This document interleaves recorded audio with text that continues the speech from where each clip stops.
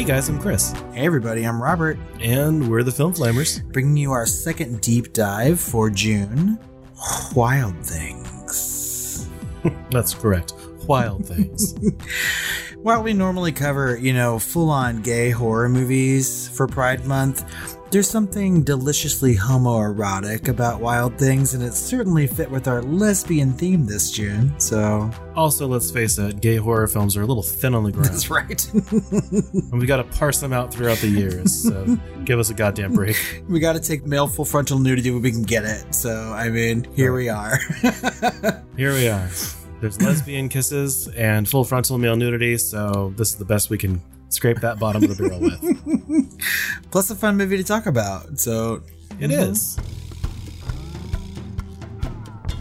Wild Things is a 1998 American neo-noir crime thriller film directed by John McNaughton and written by Steven Peters with a score by George S. Clinton. The film stars Matt Dillon, Neve Campbell, Kevin Bacon and his penis, Denise Richards, and Bill Murray. The story focuses on a South Florida high school counselor accused of rape by two students, but a police officer investigating the events think there's something more going on. The film gained notoriety for its sex scenes, including a scene of lesbianism and a threesome, as well as a certain full-frontal male shot. Many felt that these were more explicit than most seen in mainstream movies of the time. And it was true. That's right, it is. Mm-hmm. Explicit, with a capital E, with a capital X.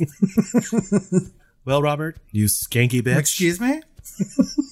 You skanky bitch. That's better.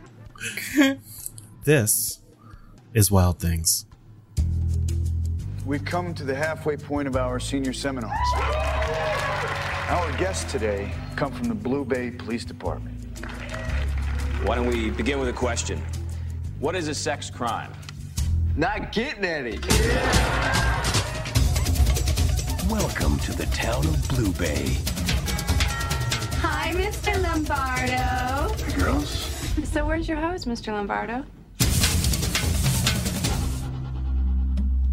Where innocence can seduce. He started rubbing my shoulders. Accusations can destroy. I'm innocent. You guys do sex crimes, right? When was this that Sam Lombardo gave you the ride? Did Sam Lombardo rape you? Yeah, okay, he did. He pushed me to the floor. And appearances can deceive. Kelly said that we should do this to hurt Mr. Lombardo. She found out that Mr. Lombardo was in love with her mom, and that was it. So you skank you! You know how my mom's paying you off? She's breaking my trust. We bought it hook, line, and sinker. Now they're getting away with $8 million of Sandra Van Ryan's money. You want my gut? There's more to this story than you know. After tonight, the three of us not to be seen together again. After tonight? I was curious about how you see things working out for you and Sam and Susie. Excuse me? I mean, it's hard enough for one person to keep a secret, let alone three. Especially when two of them are in love. You don't really think Kelly and Sam are going to share that money with you, do you? Leave me alone. There is no case. Get out of these people's lives. Sam, I'm really nervous. I need you to be there for me tonight. We got to stick to the plan. There's no one to trust. You can trust me.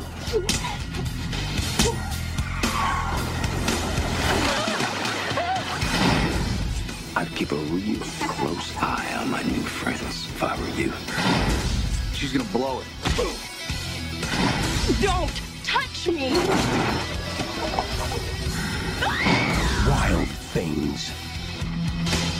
Two's company, three's a crowd. Can I play too? Or is it just for boys?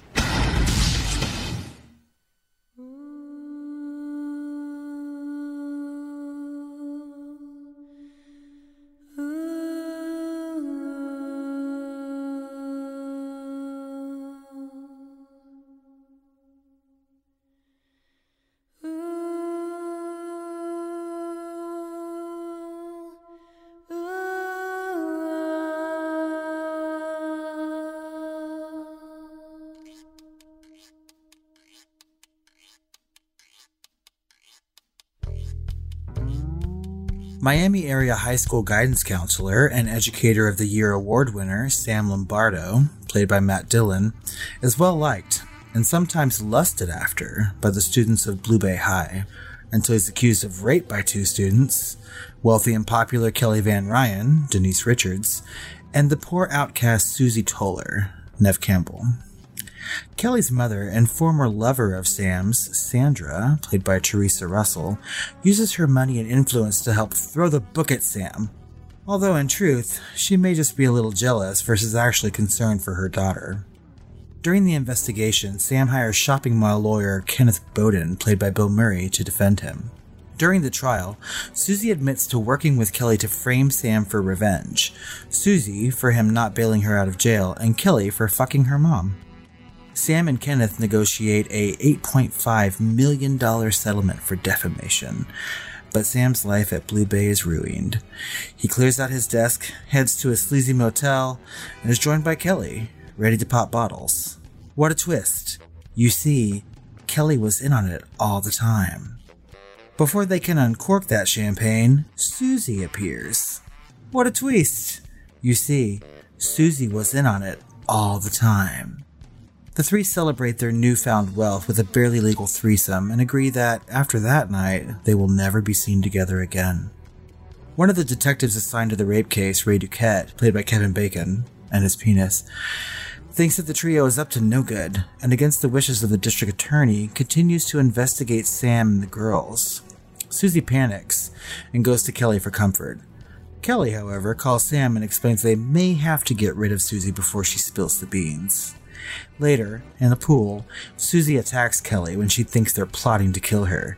They fight for a minute, but eventually end up kissing, while Ray and his camera and his penis watches from the bushes. The next day, both girls receive an introductory Home Depot gift card in the mail.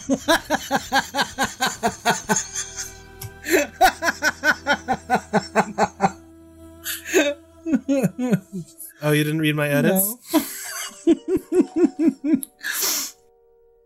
A few nights later, Sam murders Susie with a wine bottle while Kelly waits nearby. They dispose of her body in the swamp. Ray and his partner Gloria, played by Daphne Rubin Vega, begin to investigate Susie's disappearance. Her blood and some teeth are found at the beach, and her car is later found at the bus terminal. The DA again insists they drop the case, but he asks Gloria to keep an eye on Sam. Fearing Sam is the killer, Ray goes to Kelly's house. As he enters, a confrontation ensues, and 3 gunshots are heard. Ray staggers out of the house injured, but alive. Kelly, however, has ceased to be. Ray claims that he had to kill Kelly in self-defense as she opened fire on him. Kelly's Home Depot gift card balance transfers to Susie.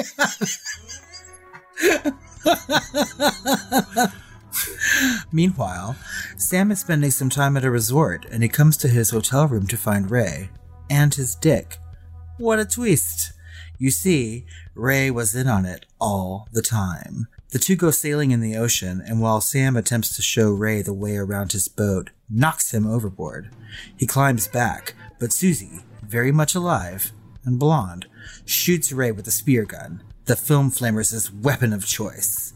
He falls off the boat and his body disappears into the waves.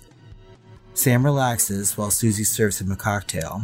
She quizzes him about the death of Helios, revealing that she has poisoned him. She knocks him overboard with a wayward sail and guides the ship back to shore alone. But wait! Oh. There's more. A series of end-credit flashbacks explains everything. Susie had devised the whole scheme. She blackmails Sam into being part of her plot with steamy photos of he and Kelly having underage kinky sex. She later encouraged Sam to befriend Detective Ray, making him an unknowing accomplice to her plans. Ray, of course, killed Kelly by shooting her and then using her hand to shoot himself. Sam's lawyer, Kenneth, delivers cash and a check to Susie. You see, Kenneth was in on it all the time. And those teeth the police found on the beach? Susie just ripped those out herself with some rusty pliers like a badass. As it turns out, Susie's a motherfucking genius with a 200 IQ. You see, if she put her mind to it, she could do anything. Even end this synopsis. The end? I hope so.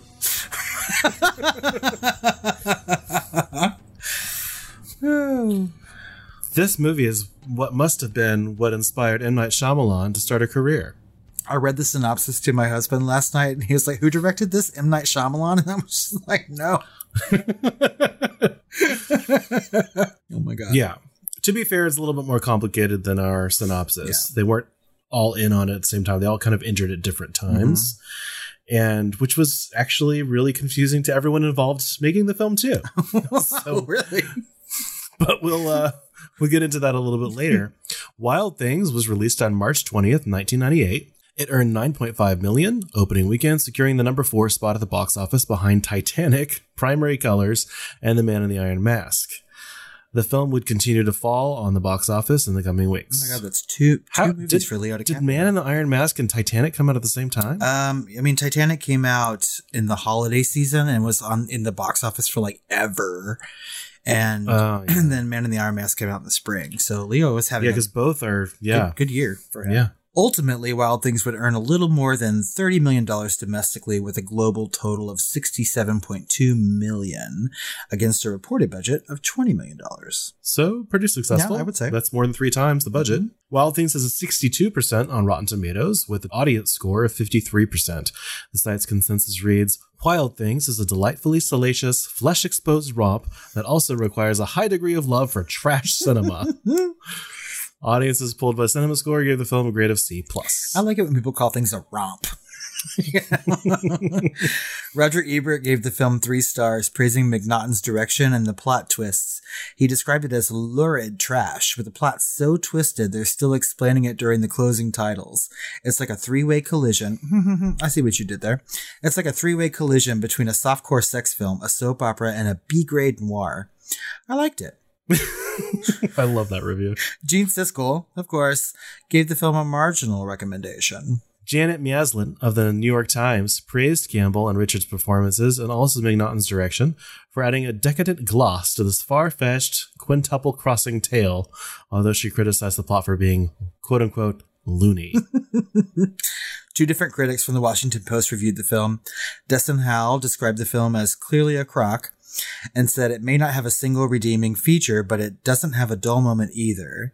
Stephen Hunter called Wild Things as tawdry as someone else's lingerie, yet not without a certain prurient watchability. Prurient? Well. Oh no. Throwing out those like ding, ding, ding, you win a Jeopardy. $5 words, sir. My God. I actually had to look that word up so I didn't know what it meant. So. I did too. Thank God. Because I wasn't going to say that during the recording, but it felt like it was. Apparently it means like sex obsessed. Yeah, or like encouraging people to be sex obsessed. So I was just like, oh, new word. I'm going to use that in a sentence tomorrow. My God, you have a Dickensian proclivity for that prurient watchability. I'm just going to throw it out at work and see if people like respond. You're so prurient. You're so prurient. Anyway, so there is some accolades or potential accolades. At the Saturn Awards, it was nominated for Best Music by George Clinton, but it lost to John Carpenter for Vampires. At the MTV Movie Awards, it was nominated for Best Kiss with Matt Dillon, Denise Richards, and Neve Campbell as the nominees. I wonder who won.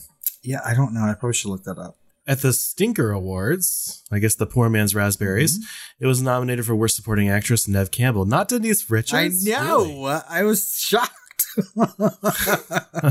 And appalled. My former employer, Blockbuster Entertainment Awards, won for Best Supporting Actress Suspense for Daphne Rubin Vega. Well deserved. Yeah, I agree. 3 sequels were released straight to video: Wild Things 2 from 2004, Wild Things Diamonds in the Rough from 2005, and Wild Things Foursome 2010. Yikes. The sequels recycled much of the plot, dialogue, and direction of the first film, just with different actors. However, all of the films take place in Blue Bay because of course they do. What a tawdry town. A town as tawdry as someone else's lingerie. In 2006, the producers of the film wanted to develop a spiritual successor called Backstabbers. John McNaughton was again set to direct with Richards and Campbell starring, but alas, the film was never to be. And that's fine, because this is all it really needs to be. And it kind of shot its wad, so to speak. I'm sure a lot of people shot their wad. But there's a lot of things to talk about with this film, starting with its just stacked cast. Yes. My God, the cast is phenomenal, actually. Yeah. Starting with Kevin Bacon and his penis. Yeah, I mean, I like Kevin Bacon. I do. I can't lie. I even like fucking Hollow Man, you know? So he's always good. I mean, I don't think he was not interchangeable here, but I thought he did a good job. I thought he played it well. He makes you like him and hate him in equal turns in this film.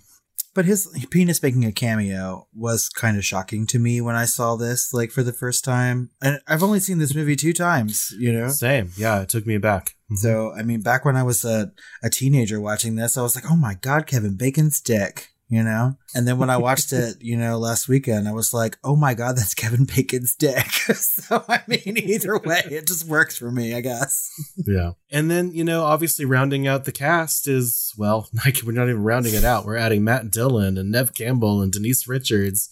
Neve Campbell was trying to get into this as kind of getting out of the party of 5. She was just kind of scored, Scream and Craft and all this kind of at the same time. And I think this was kind of her first, maybe filmed first, from what she's quoted as saying, at least. And she just kind of wanted to break out of that kind of the innocence and try something new. And she thought the script was interesting. Similar stories for the other cast members. Matt Dillon, of course, from 90210 and earlier in the decade. And then Denise Richards, who the only other thing I knew her from the 90s from was Starship Troopers, that also came out that year or the next. Mm-hmm. Yeah, I mean, I can sort of like pinpoint these actors from some other roles when this movie came out, but there was a whole lot of that going around at the time. I mean, we just talked about Disturbing Behavior with Katie Holmes trying to do something a little bit more edgy than her character from Dawson's Creek. Razor. Yeah, she was very Razor in that.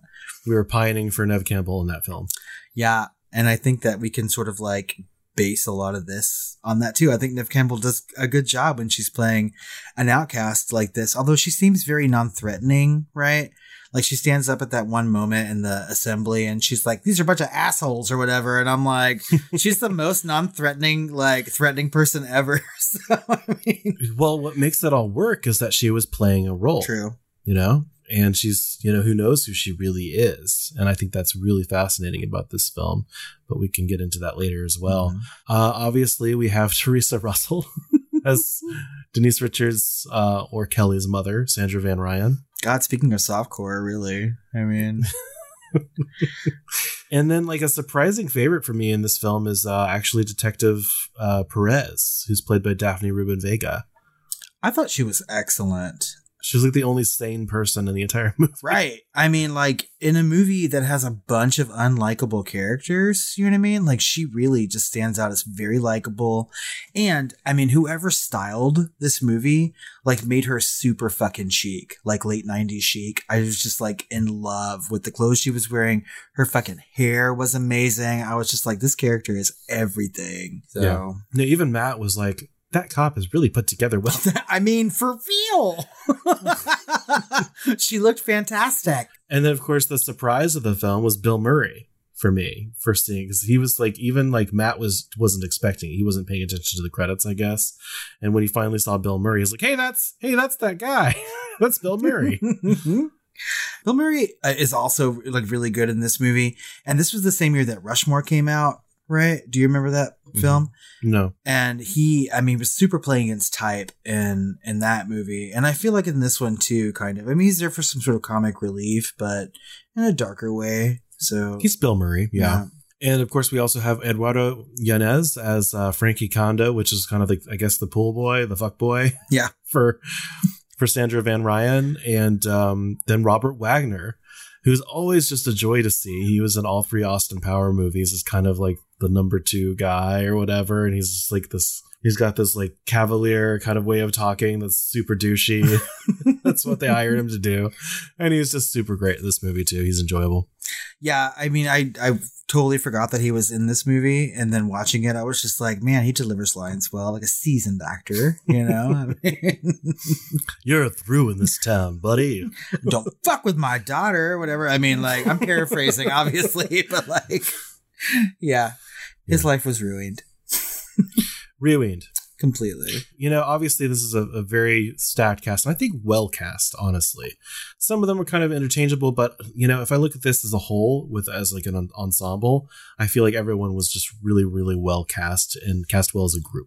Yeah, I completely agree with you. And like, you know, we'll get into this a little later when we talk about ratings, but after I watched the movie just a couple days ago, I was really thinking about it a lot, as I do oftentimes when I watch a film, especially for the podcast. And I was just like, God, the cast is super stacked. They all did a good job. I wouldn't even say serviceable. I think like the cast is by and largely really good, you know, at what they're doing in this movie. And I think that's pretty incredible for a film that is sort of like written as trash, essentially. You know what I mean? It's what people describe it as, you know. And I think if you're going to make a movie that has the kind of plot that this does and has some of the scenes that this does, you really have to have like a really great ensemble to pull it off. And I think that this cast really does that, like in spades. And I think, part of that is the direction, which several reviewers have mentioned before. And the fact that they all had to take their time to understand at what time did they know things in the plot so they could act, you know, at least under the surface, like they were lying, or that they were trying to hide something, or this or that, because it's not super clear to the audience, and it super surely wasn't clear to them. And so they would, you know, sit around and try and figure this stuff out. And so they had a lot of prep time to do that too. And I think that it kind of worked well. You can tell that they were all kind of knowing, you know, and everyone kind of has the tongue in their cheek. Yeah. Really firmly placed in their cheek. And there's something that's different. Like we just covered a 1998 movie over on Patreon called Disturbing Behavior. And that film does strike a tone, but it's super inconsistent as far as how seriously it takes itself. Yeah. It's so dumb, and yet it takes itself way too seriously. This movie knows what it is. It knows it's trash, and it loves that about itself, and it just runs with it, and everything's just tongue in cheek, and that's what I get from it personally. It knows itself. It strikes that razor's edge of a tone, and it just runs with it, and it has a lot of fun because it knows it's trash. Yeah, no, I mean, I agree with you. I think I made a note that said something like, this is like if Cinemax and like Fox soap dramas had a baby, right? Like Wild Things is what it is, you know? It's like Miami Vice, The Suburbs. But yeah, I mean, like the 90s were like rife with sex thrillers, right? Some better than others, right? But when I look back at that decade and I think about like, you know, quote unquote suspense movies, right? They're all really good, like sex thrillers, you know? And we've mentioned these things before in the podcast when we cover things like, you know, Fatal Attraction, right? And I think that we're getting to the end of the 90s when Wild Things comes out, and they have to push that boundary just a little bit more, right? To make it a little bit more of a sexy sex thriller. And it just, I mean, it works. It almost feels like a Verhoeven movie in a way. Yeah. And I do feel like compared to those movies that you just mentioned, especially like Fatal Attraction, this does feel like one of those leap movies that are leaping us into the next decade. You know what I mean? It feels super modern for a 1998 movie. Oh my God, for sure. You know, just like Clueless or something like that came around that time that kind of launches us into a new style of modern filmmaking. And this is just one of those like zeitgeist movies that kind of propelled us forward. Well, and I kind of feel like this is sort of the last hurrah when it comes to like sex suspense movies or sex thrillers, right? Yeah. Because I feel like the 90s, like we said, had a lot of them. And then it beat that dead horse into Chucky's life. For real. And then it got into like, by the time we got to the mid 2000s, everything seemed so fucking, I don't know, like prudish, and we were just not making movies that were as tawdry as this one, you know, or as explicit. And it was sort of like signaling like, you know, this is the end of this kind of movie. And I kind of hope that we get back to it, you know, kind of an anomaly, even at its own time, really. Yeah. Because they're right. I mean, those reviewers are right. It's way more explicit than a lot of these movies were. We think about things like Basic Instinct, which, you know, Sharon Stone, like murdering people with ice picks while having sex and crossing and uncrossing her legs. And comparatively, that's really fucking tame to what Wild Things is in certain points. Well, it has a Dickensian proclivity compared to this film. It's less prurient. I don't know.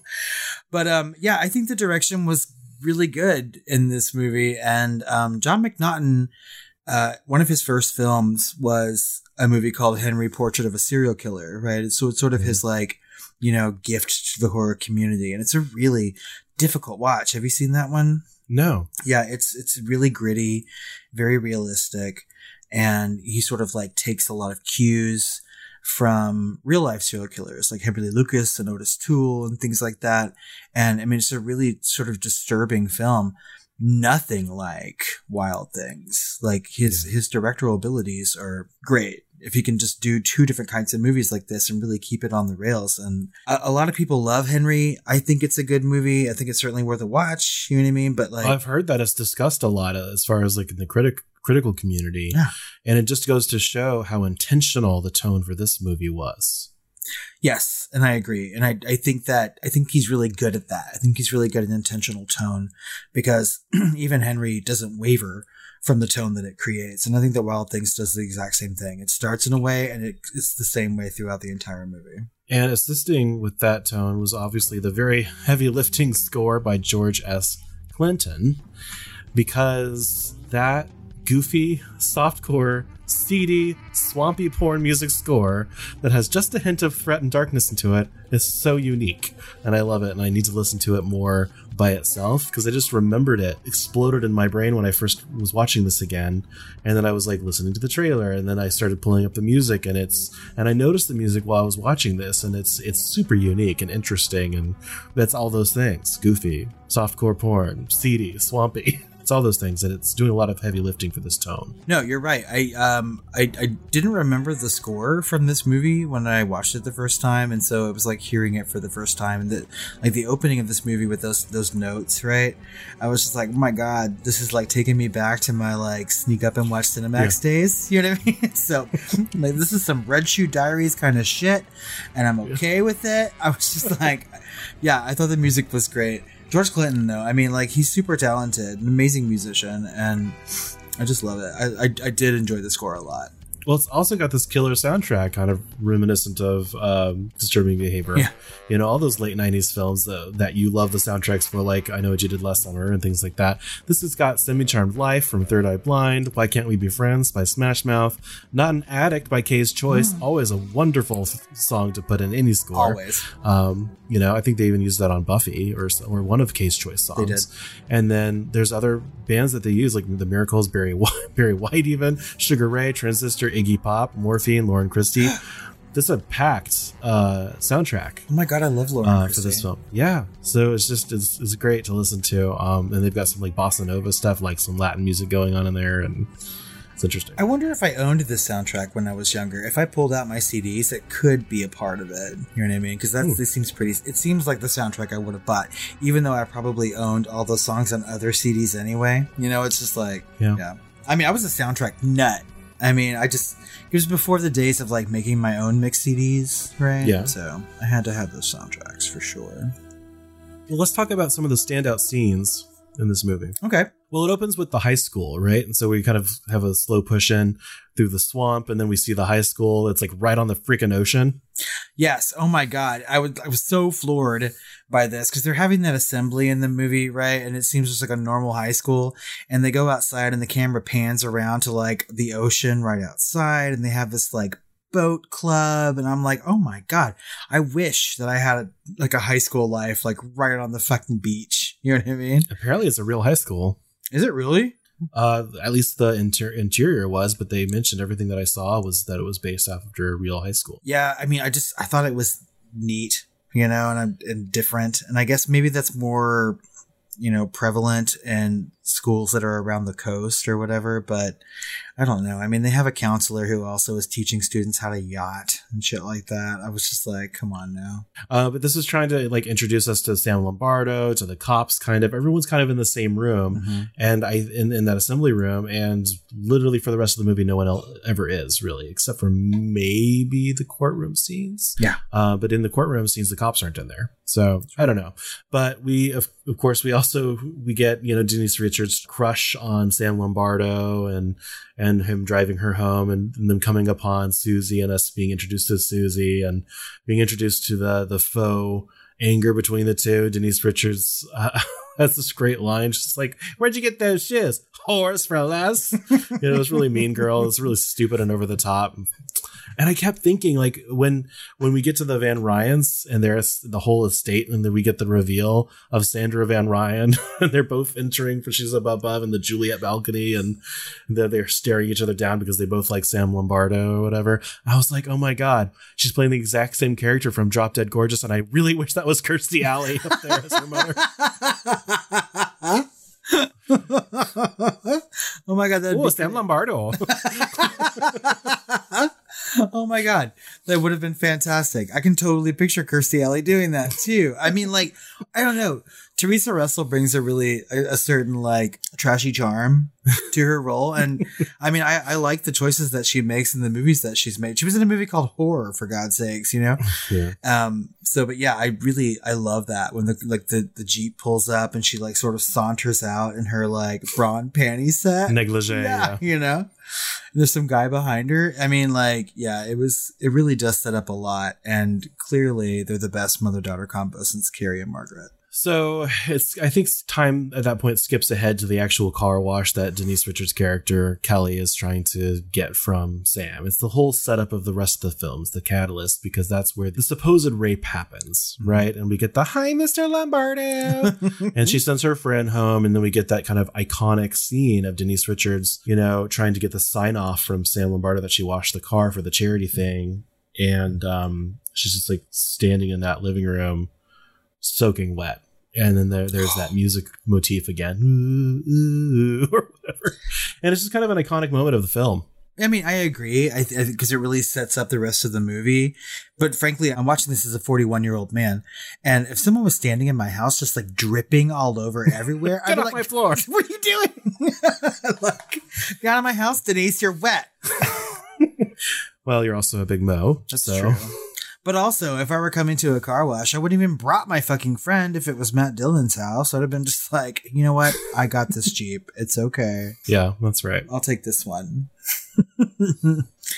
But yeah, so I mean, like, when she exits the house, right, I think is another sort of iconic moment because it's that purposeful cut, yeah, right? And it's almost like true crime. It's very true crime reenactments is what it feels like there. You know what I mean? That is exactly what it is. It's exactly what it looks like. I mean, I watch that shit all the time.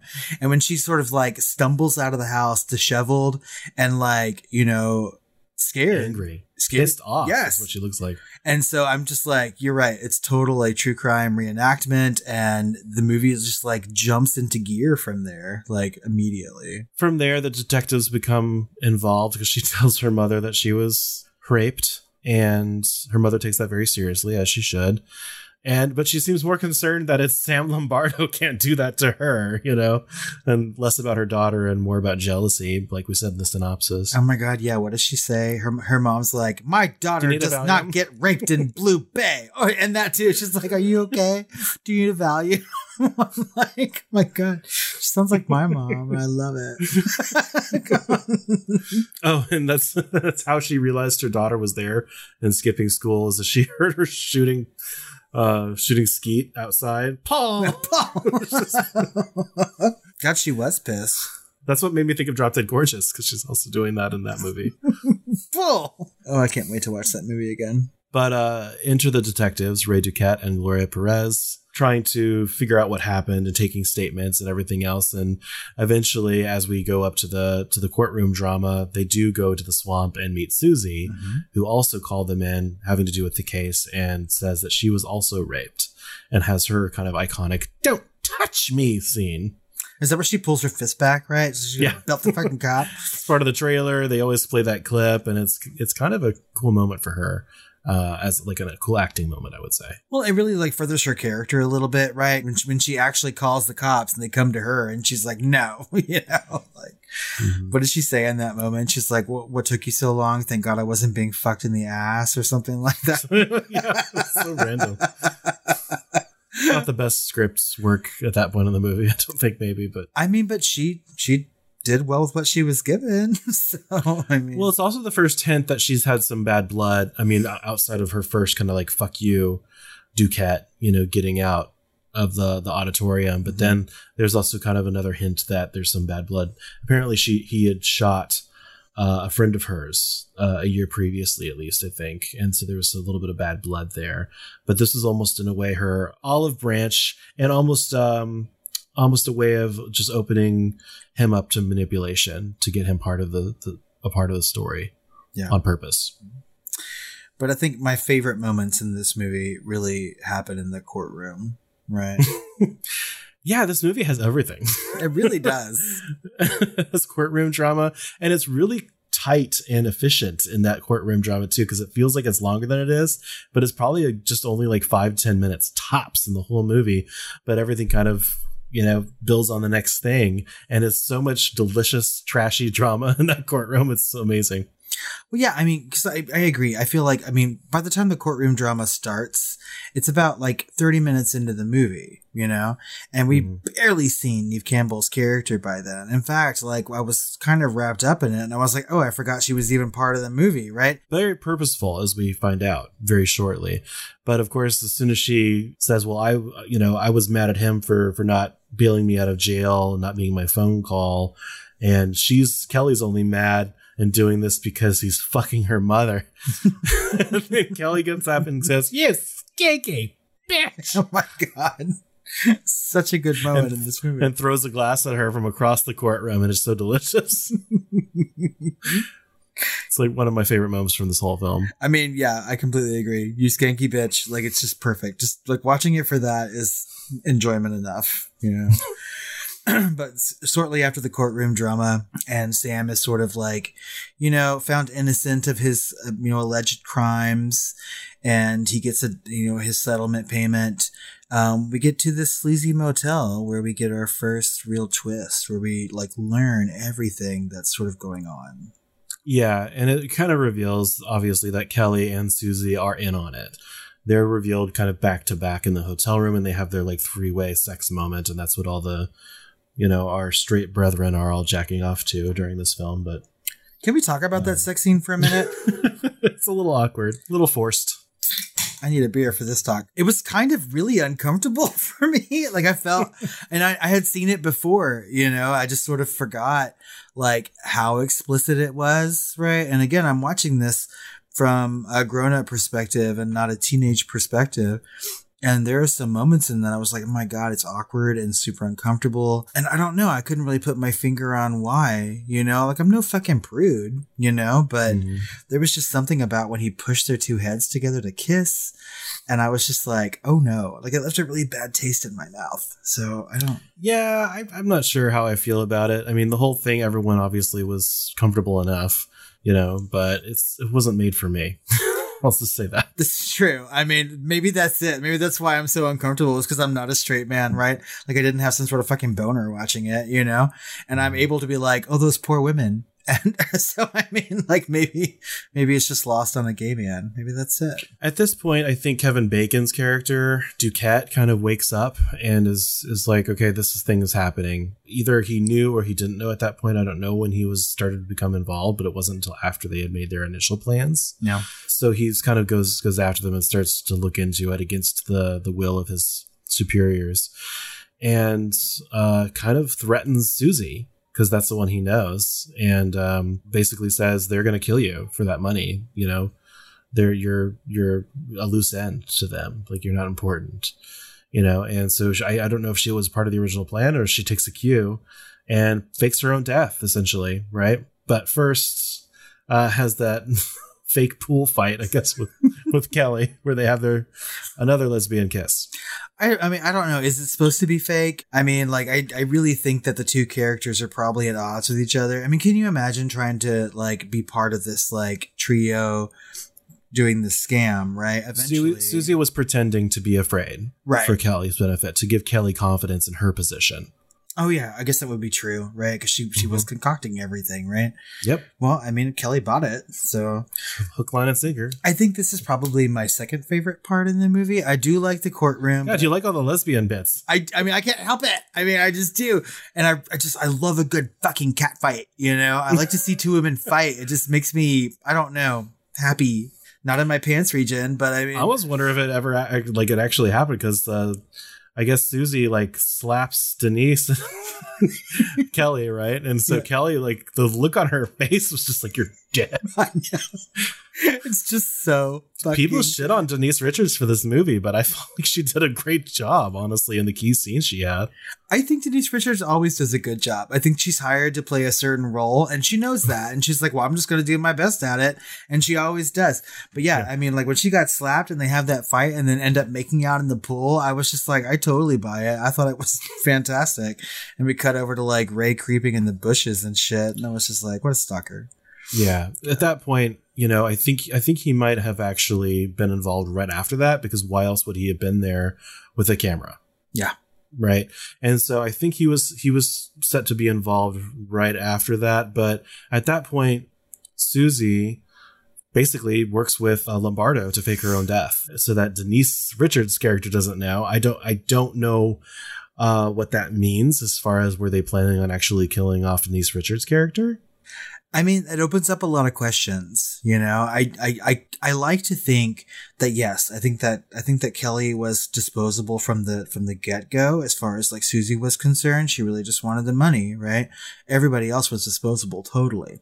Yeah. Getting some revenge on people like Ray Duquette was just an added bonus, you know. Well, also we know the only reason Sam Lombardo was in on this in the first place was because he was being blackmailed by Susie. That's right. He was already fucking Kelly Ryan. Yep. Right.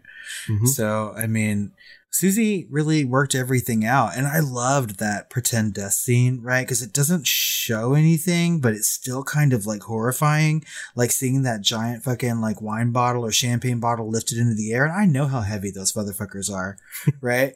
And then like just like seeing the blood splatter and stuff like that, I thought it was super effective, and sickening sound. Yeah. And you think it actually happened? You do. And that's what I was just about to say, is that like I was watching this time and I had completely forgotten almost everything about this movie. And I thought for sure that Susie was dead. And I was just like, I don't remember Nev dying that early in the movie, but here it is. You know, it's really convincing. Well, people have a lot of problems with the amount of twists in this movie, but almost no one sees them coming. That's to the credit of the film. Yeah, I mean, I certainly didn't in this time. Like I was shocked. Less shocked about Kelly's death, I think. I mean, like by then, you know, you sort of see like someone or all of them going, right? Yeah. I really thought that Susie was actually dead, and then like Kelly was actually dead, and that was the whole point of it, you know? All that I remembered at this point was that Kevin Bacon's dick was coming up eventually. Yeah. So at that point, Kevin Bacon's character, Duquette, may still have been in the dark. I'm not sure, but he did go over to Kelly's thinking he was going to try and protect her. I don't know. Maybe he was just trying to play his role in the view of the cops and get out, from under the cops tracking him by being fired. I'm not sure. It's a little hazy here of whether he's involved here or not yet, but he does go over to Kelly's and there is a kerfuffle and kills her very intentionally and fakes the situation to where he uses her dead corpse hand to shoot himself in the shoulder and basically just pretend that he was, shooting her in self-defense. Yeah, it gets a little convoluted, right? To like sort of piece together everything, especially knowing things that happened in the end credits, right? I kind of think that Ray was involved, but solely involved with Sam. Like, I kind of think that he didn't really... Ray Duquette, yeah. Yeah, I didn't think that Ray was really involved enough to know that the other girls were involved, right? He was just doing what he was supposed to do. I think he really went there to kill Kelly intentionally. Well, not because Sam Lombardo was angry at him for killing Kelly. Remember, he said you shouldn't have killed Kelly, and that's... Oh, yeah, maybe he fucked up the plan, right? Yeah. Like, he was just supposed to go over there and do something else, but... I think he didn't like her, and he wanted her out of the way, and he wanted a bigger share of the money. And he did it himself.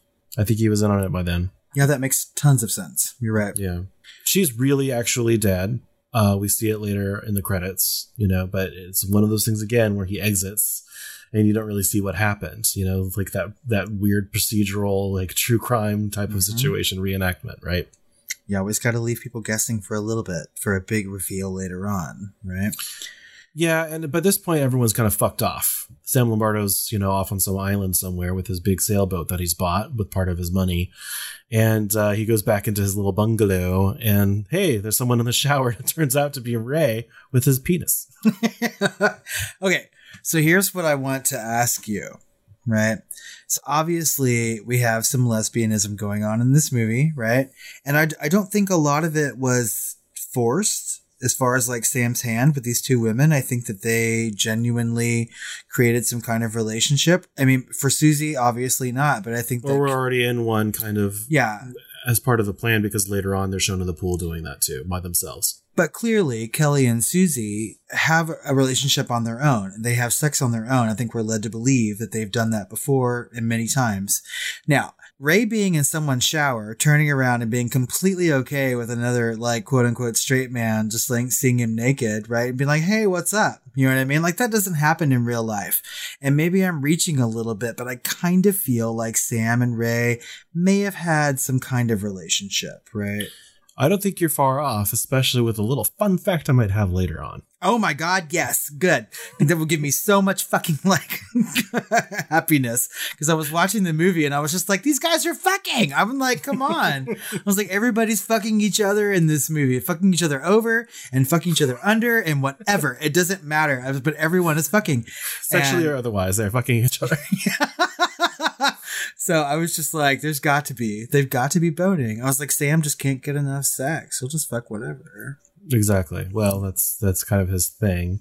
Yeah. And so obviously that's the next big twist, because at that point the audience doesn't know that Ray's been involved until later. Right. And, and then they're off boating together, and you see that Sam's trying to get Ray, killed, and says, he should have killed Kelly, and essentially, turns really quickly, and Ray is thrown off the boat, but saves himself, only to be shot by a spear gun straight from the set of Cassie 2.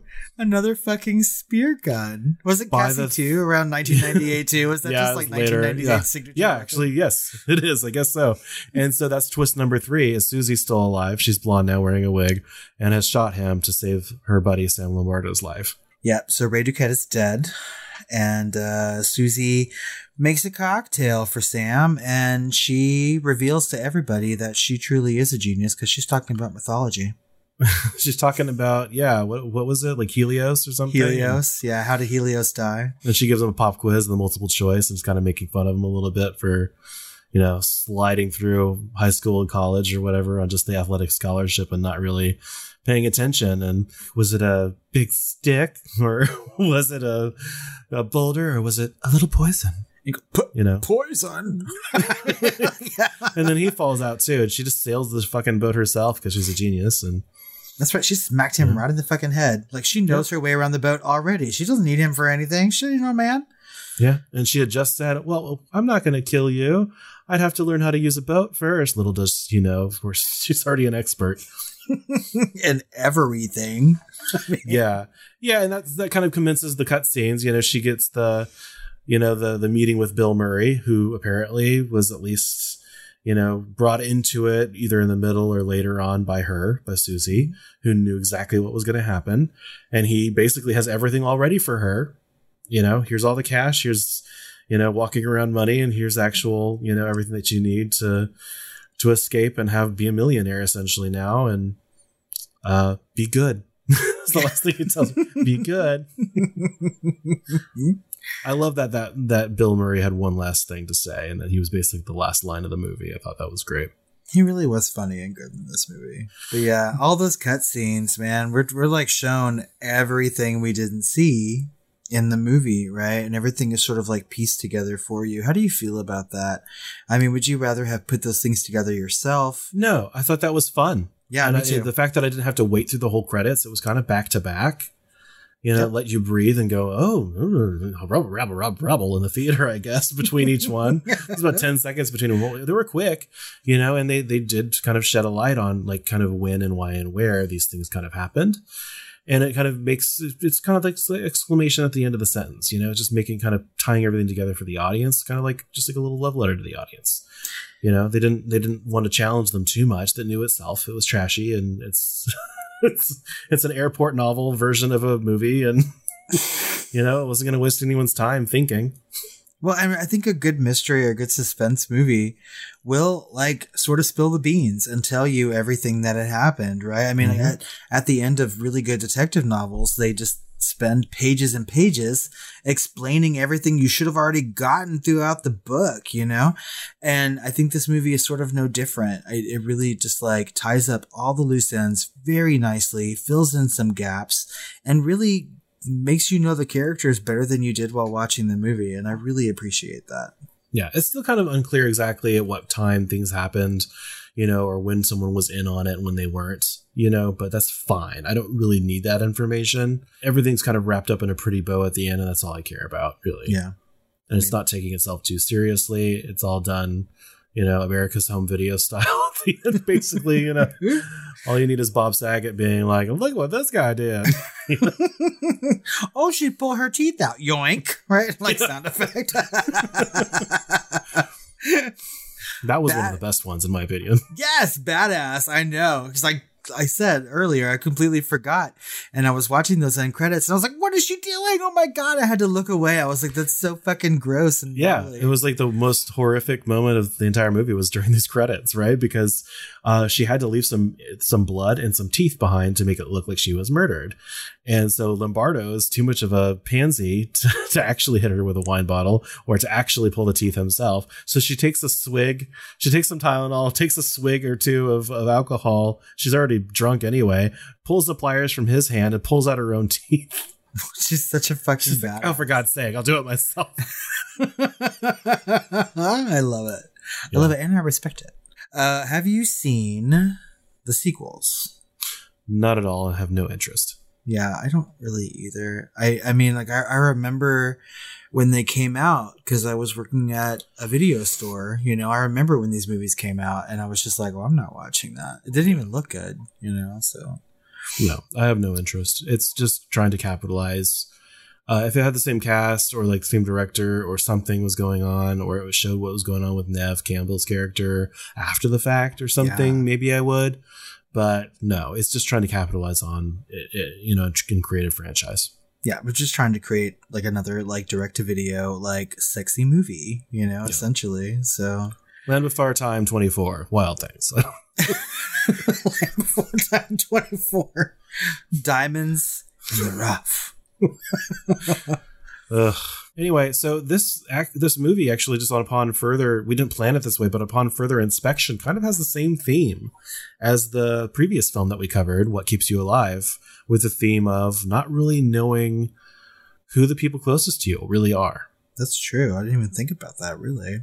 And this with Susie in spectacular fashion. Not that she's a psychopath or a sociopath, but that she's like kind of a mastermind and that all these, you know, crazy, stupid, violent people, she kind of used them to get herself into a better situation. Yeah, you're right. I mean, like, so Susie is sort of like this evil genius kind of thing, right? I don't know that she's necessarily evil, though. No. Yeah. Well, I was about to say she didn't do any of the killing, except she did. She killed both of those guys at the end.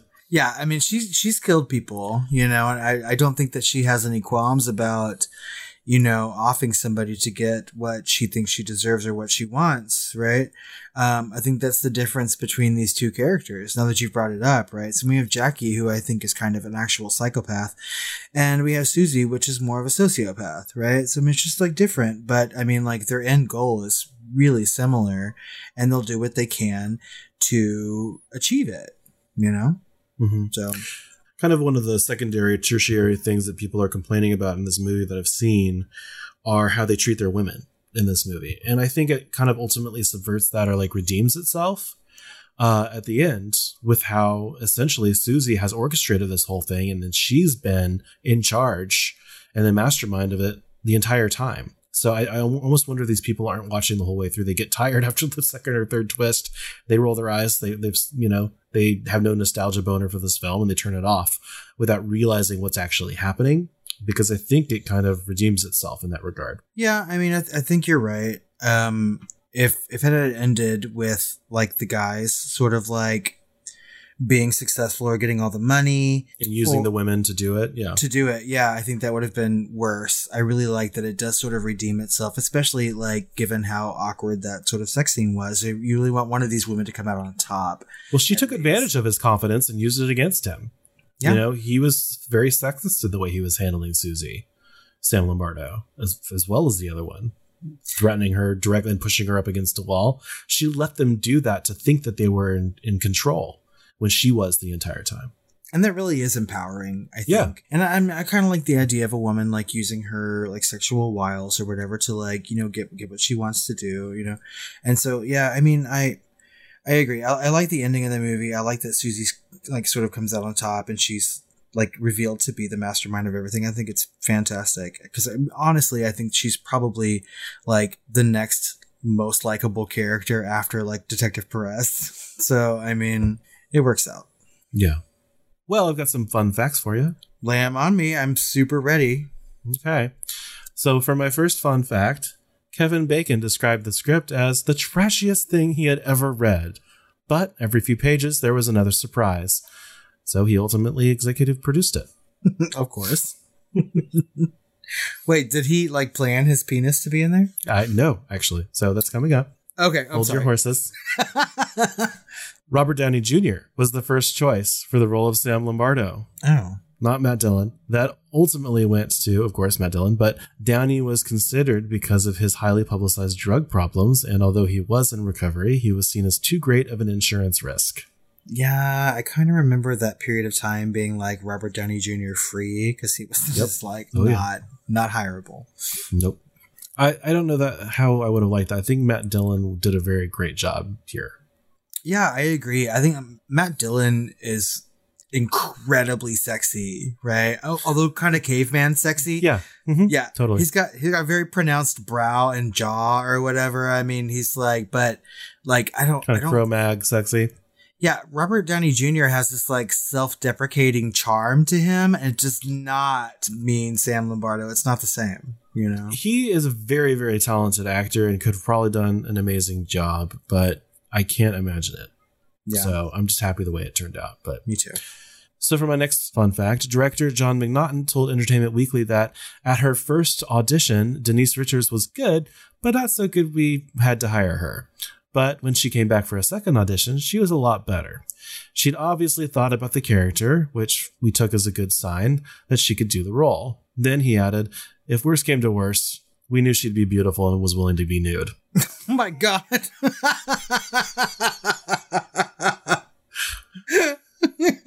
So he was on the fence with her acting ability to begin with, but he's like, at the end of the day, she's going to be pretty and naked. I'm like, God that's damn. right. She's going to show her titties, and that's really all we need. That is terrible. Oh my God. Oh. So Kevin Bacon said in an interview that he and the other cast members had trouble keeping track of the lies and the twists in the script. So to determine their motivation in each scene, the cast had to gather with their director, the writers, the producers to establish the sequence of events. And they'd sit in rehearsals trying to piece together what was going on in the script, who they were lying to about what, and it just gets so complicated that they'd have to stop and rest. Oh my God, it was too hard for you to like get. Oh my shit. So next up, Denise Richards' lawyer negotiated a detailed contract about how much nudity would be filmed, including the option to use a body double. Richards didn't use a body double and filmed the scene herself after drinking a pitcher of margaritas with Neve Campbell in her trailer. Neve's contract had a strict no nudity clause, though. I was trying to remember, I was thinking about the sex scenes, and I remember Denise Richards being nude, but I could not remember Neve Campbell being nude, and I was just like, oh my God, how did that happen in this movie? But there we go. No, I think Neve Campbell did it later in a later film that I read, but I've never seen it, and who cares? But yeah, it just turned out that way. And they apparently went to her trailer and just drank a whole pitcher of margaritas and I think a bottle of wine, depending on the source. And then they all did the scene together. So they were all super nervous about it. They didn't, feel comfortable, and so that kind of comes across in the scene. But like to your note, but that's how it happened. Well, that's interesting. So just know that they're all drunk on margaritas. I mean, if you're going to have a threesome, a margarita has to be involved. Come on. So director John McNaughton said he deleted a scene that would have shown Matt Dillon and Kevin Bacon showering together, but cut it because it was too gratuitous. What? That's where he draws the line? Apparently. You know what?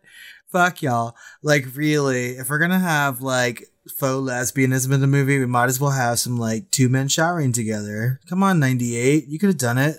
All right. Well, they kind of redeemed themselves because Kevin Bacon also had a no nudity clause in his contract, but without giving it much thought, he allowed McNaughton to use the shot that he thought looked best, and a moment of frontal nudity was included in the film, obviously.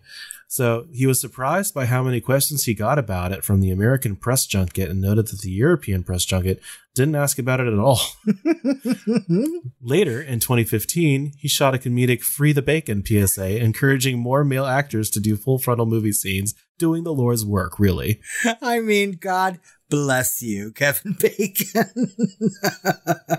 Of course, America. My God, we're such prudes. Like, really. I mean, the fact that we're calling a movie that has, like, I mean, we talk about the sex in Wild Things. It's really kind of tame compared to, like, the amounts of porn that people watch. You know what I mean? And we're calling it tawdry and whatnot, you know? Come on now. Europe's got it going on. They know. Just dicks aplenty in their movies. Shit. Yeah. Well, that's the most they show is male nudity. The only other nudity they show in the film is just a quick full frontal from Denise Richards and some light lesbian kissing and over the sweater action.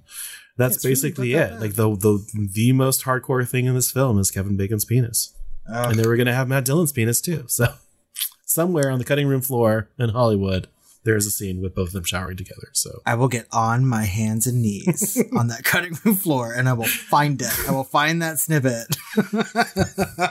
Okay. So, filming in the Everglades proved very difficult due to severe weather conditions. A tornado almost crushed a couple of their trailers, and McNaughton said production had to be halted and the police called when a real dead body floated into view before shooting a scene. The police were called and they anchored it out of the shot. They took the time to anchor this dead body in the Everglades out of the shot of the camera, only to be removed after they were done shooting. Priorities. They didn't... No, the police took the time to float this body around the corner and like let's just like zip tie it to this tree over here while they finish shooting before we do all of our forensics and stuff.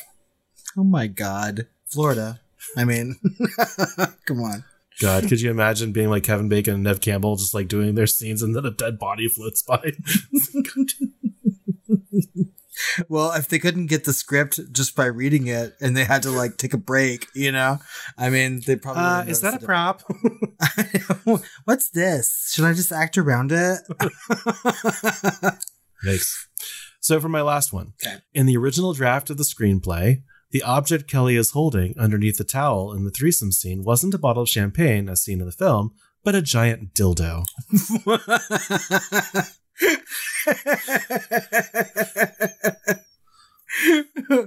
Oh, I wish I would have seen that. Just reveals it as a big floppy dick. Yeah. Because at that point, Susie's not in the picture yet, right? So she just shows up with a fucking dildo. Oh my God, that would have been gold. Please. I kind of need to see like an uncut version of this movie now, I feel. Yeah. Or at least some bloopers. For real. Oh my God, those were really fun. And after last week's episode, having no fun facts, you really just like struck the mother low with that one. Right? I agree. Dildos and dead bodies aplenty. But we have some questions to ask about Wild Things like we do for every movie that we deep dive into. And we'll start with, is Wild Things a horror movie? You know, there's like obviously there's thriller elements, there's, you know, erotic thriller elements, there's some weird slashery type of stuff going on. I feel like there's enough Venn diagram going on here to say it's very, very lightly horror. Yeah. At the very least, genre, right? I think we could use that word to describe it. Sure. I don't know about horror so much. Yeah. Like, I mean, there are some moments, you know, like we talked about with the wine bottle and things like that. And definitely ripping someone's teeth out yourself is kind of horrific. Mm-hmm. So, but I kind of err on the not horror side for this one. It doesn't make it less suspenseful, but it's definitely flirting with adjacency. You know, we do use the word adjacent, and I would say this is certainly horror adjacent. Yes, it is certainly horror adjacent. I think you're right. Mm-hmm. Were you scared while watching Wild Things? No. I mean, not for your like immortal soul or anything like that. It was No, there's some edge on your seat moments, maybe, but and it's certainly never boring. No, it is not. I wasn't scared, really. I didn't find a lot of it that intense, you know? I like the twists, but yeah, I wasn't scared. You skanky bitch! I'm pretty sure I've said that in real life already. Yeah. So out of 5 stars, what would you rate Wild Things? Well, I have written my Letterboxd review, and it has 4 stars attached to it. Okay, what is the review? How can something be so dumb and yet so surprising at the same time? Perfectly cast, excellently scored, and with a tone set with surgical precision, Wild Things is a deliciously trashy roller coaster that ultimately brings home the bacon. Was it capital B? Yeah. 4 stars is good. I think it's a good rating. I originally, when I watched it the other day, gave it 3 stars, and I don't know why. I was just like, I didn't really enjoy myself all the way through it. Really? And yeah, I don't know. I had a smile on my face the entire time.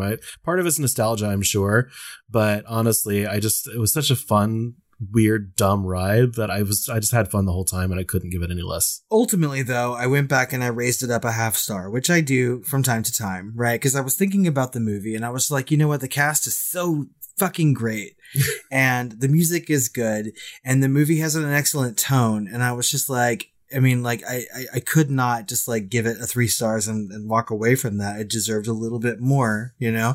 And I think that I might be watching this movie again, later on down the road. And that always plays a factor in my rating system. So, sure. I mean, maybe later on it might bump it up a little bit, but this is only the second time I've seen this movie. And, it was good. I was kind of hoping for a little bit more. I think I was hoping for a little bit more trash. I don't know. I can't even like say why, you know? But finally, and maybe most importantly, who's the hottest guy in Wild Things?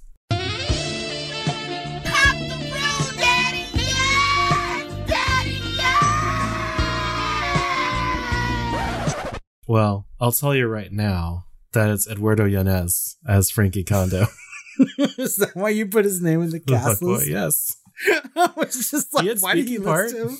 I know he took 2. He had like 2 lines. I was like, why did he put him in there? I was like, I almost foresaw your choice. He was really fucking hot. Oh yeah, and he showed dominance on Matt Dillon, who would be the number 2. For me, it's Matt Dillon, like all the way. I think Matt Dillon is just like super caveman sexy. Well, and my hottest guy pick would kick your hottest guy pick's ass. So that's fine. You know what? I would probably have a threesome with both of them anyway, so true. It doesn't matter. They could pop that bottle and pour it all over my breasts. I don't care.